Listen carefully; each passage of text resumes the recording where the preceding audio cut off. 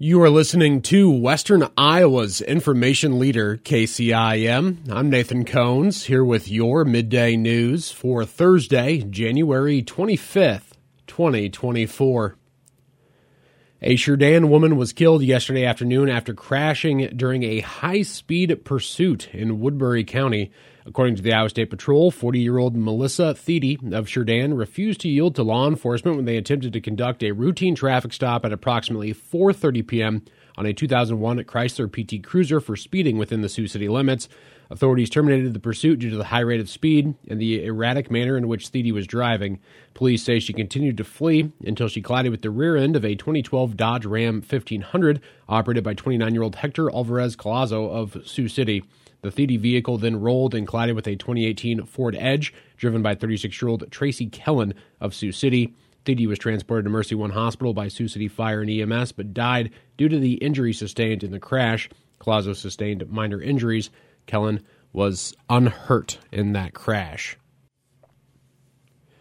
A group of Carroll residents, referring to themselves as All Cultures Are Equal, says they are actively working to make Carroll a more welcoming place to people of different ethnic and cultural backgrounds. The group started meeting informally nearly 2 years ago to assist Ukrainians displaced by the Russian invasion of their home country. Jim Friel, who sits on the group's 13-member steering committee, says they broadened their target demographic as they met further. The thought process was that's when the war was starting to take place. Is this something that we should be proactive with or be prepared in case refugees start coming into the state of Iowa? From there was some interest on what we can do for a refugee program. A second meeting took place about 2 months after that. As we're at the meeting, individuals started bringing up, well, why are we looking at just Ukrainian refugees? Is this something that we should be looking at for all refugees or immigrants coming into the state or even into our community? It was informal. From April of 2022 to current, it was a group of individuals that would only meet maybe 3 times a year and just talk about what is the right approach, not only for individuals coming to our community, but also for our community. It became apparent Carroll was ill-equipped to handle refugees due to language barriers, difference in faith backgrounds, and more. Instead, the group shifted its focus to finding ways to support newcomers to Carroll who don't fit the traditional mold. If you go back to look at Carroll maybe in the 50s and 60s compared to where Carroll is today, we are progressing, and we just want to make sure we stay proactive on making all feel welcome in our community. And if there's things that we can do to assist, we definitely want to look at that. We want to promote right now to ensure that we can retain and also recruit additional folks to help in our community. Friel says recruit does not mean relocating busloads of immigrants and dropping them off in Carroll. He says companies like Pella transport workers to their facility here in town from an hour plus away to work, and they return home to spend the wages they earn here in other places. If you drive down Highway 30 here in Carroll, how many openings do we have for positions? How are we going to go ahead and fill those positions? And then you hear from Iowa Economic Development that of working age, only 64 to 68% of the workforce is working. Where is the disconnect in those figures there? And why do we have so many more openings? So in order for us to go ahead and continue maybe growing Carroll or maintaining a certain level of growth in Carroll, we're going to need additional workforce, whether it is through an H-2A program for farmers or whether it is individuals coming into our community, regardless of their nationality or ethnic background. It's just saying, hey, we want all good people that want to be in our community here.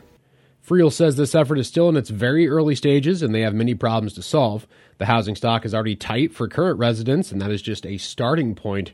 Friel says they are looking to get the ball rolling to see what is possible.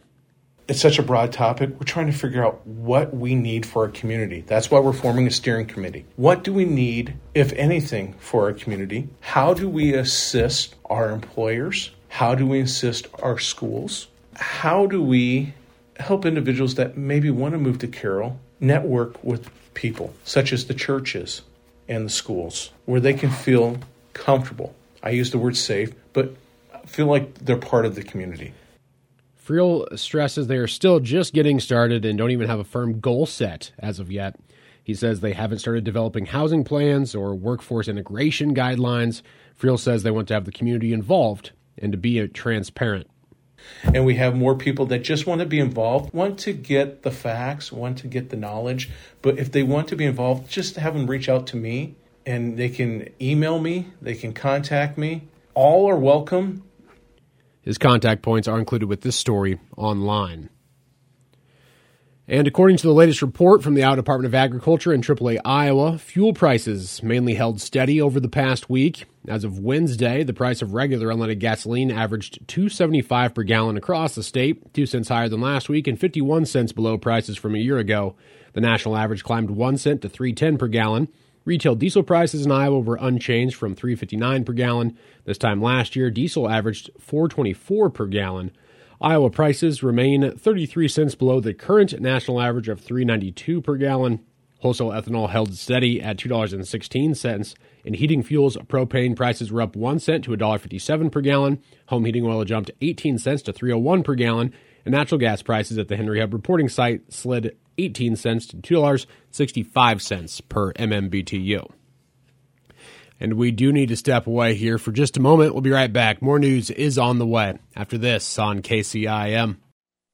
Lofi's Holiday Sweepstakes is back. The Bakers of Country Hearts would like to put a little more jingle in your holiday this season by giving you a chance to win one of two $500 prizes, or the grand prize of $1,000. Winners will each receive a check that can be used for travel, gifts, or just celebrating with family and friends. Whatever makes your holiday more jolly. For complete rules and to enter for your chance to win, visit facebook.com/Lofi'sBread. If you have money sitting in a regular savings or checking account, I can show you how you could be getting higher interest. Hi, this is Chris Sturks, personal banker with Iowa Savings Bank. At ISB, we have incredible CD rates that are fixed. Contact me, Chris Sturks, at Iowa Savings Bank to find out what CD specials we have to offer you and start earning money on your deposit today. Member FDIC, Equal Housing Lender. Account conditions and qualifications apply. All loans are subject to ISB loan policies and regulatory requirements. Welcome back to KCIM's Midday News. I'm Nathan Cones reporting. A Carroll woman was taken into custody Tuesday after stealing, allegedly, a combination of cigarettes, cash, and lottery tickets from her place of employment. The Carroll Police Department responded to a call from the Hy-Vee grocery store in Carroll, where 46-year-old Stacy Rieselman was arrested and charged with second-degree theft, a Class D felony. Video surveillance recorded Rieselman stealing from Hy-Vee over several weeks, taking more than $1,500 worth of merchandise, but court records were unable to provide an exact dollar amount. Rieselman was released on the $5,000 bond and will appear in court on February 1st. A Class D felony in Iowa carries a maximum penalty of up to 5 years in prison and $7,500 in fines. On Tuesday afternoon, Iowa District 4 Representative Randy Feenstra visited Loring Hospital in Sac City to tour the facility and speak with staff on his efforts to protect Medicare and to build up a strong healthcare workforce in rural communities. Feenstra met with hospital CEO Matt Johnson, who showed the representative plans for the addition to the facility, which will expand healthcare opportunities for the Sac City and surrounding communities. While touring the building, Feenstra shook the hands of many staff members, thanking them for everything they do and assuring them that he is fighting for rural hospitals at the federal level. My whole focus is trying to figure out what we can do to make sure that our rural hospitals are sustainable and that we can also hire, whether it be family physicians, doctors, nurses, even CNAs, you name it. It goes all the way up the chain to make sure that we are successful in providing great health care. Feenstra sat down with staff after the tour to address any questions or concerns they might have. One topic that was brought up was about Centers for Medicare and Medicaid undercutting hospitals from the 2% of the cost they are supposed to receive per the contract with the federal government. Feenstra says he's well aware of the situation and that CMS is looking through the lens at bigger, more urban hospitals who can take the Medicare and Medicaid cuts without needing to halt operations. And that's why we're trying to have a hearing here in Iowa.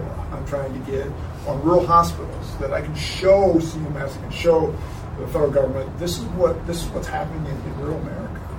And if you don't understand this, you're going to have real problems as hospitals continue to close.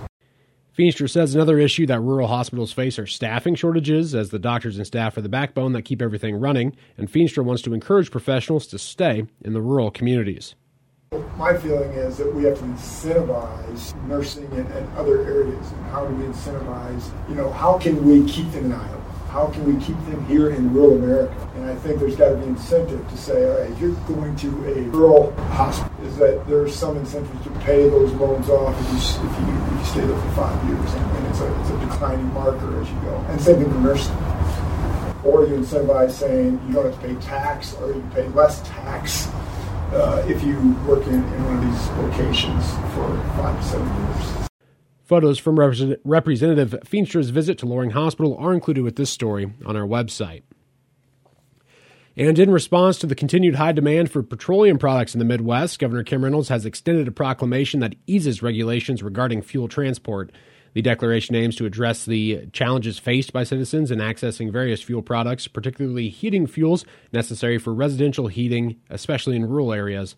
The governor's declaration includes temporarily suspending certain hours of service regulations for crews and drivers delivering gasoline, diesel fuel, kerosene, ethanol, biodiesel, and residential fuels, such as propane and natural gas.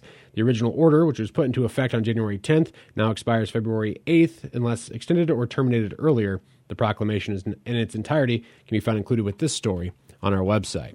And that is going to be wrapping up your news here on KCIM. For these stories and many more, check us out online by following us on Facebook and X, on the web at 1380kcim.com, or through our Carroll Broadcasting mobile app. I'm Nathan Cones reporting.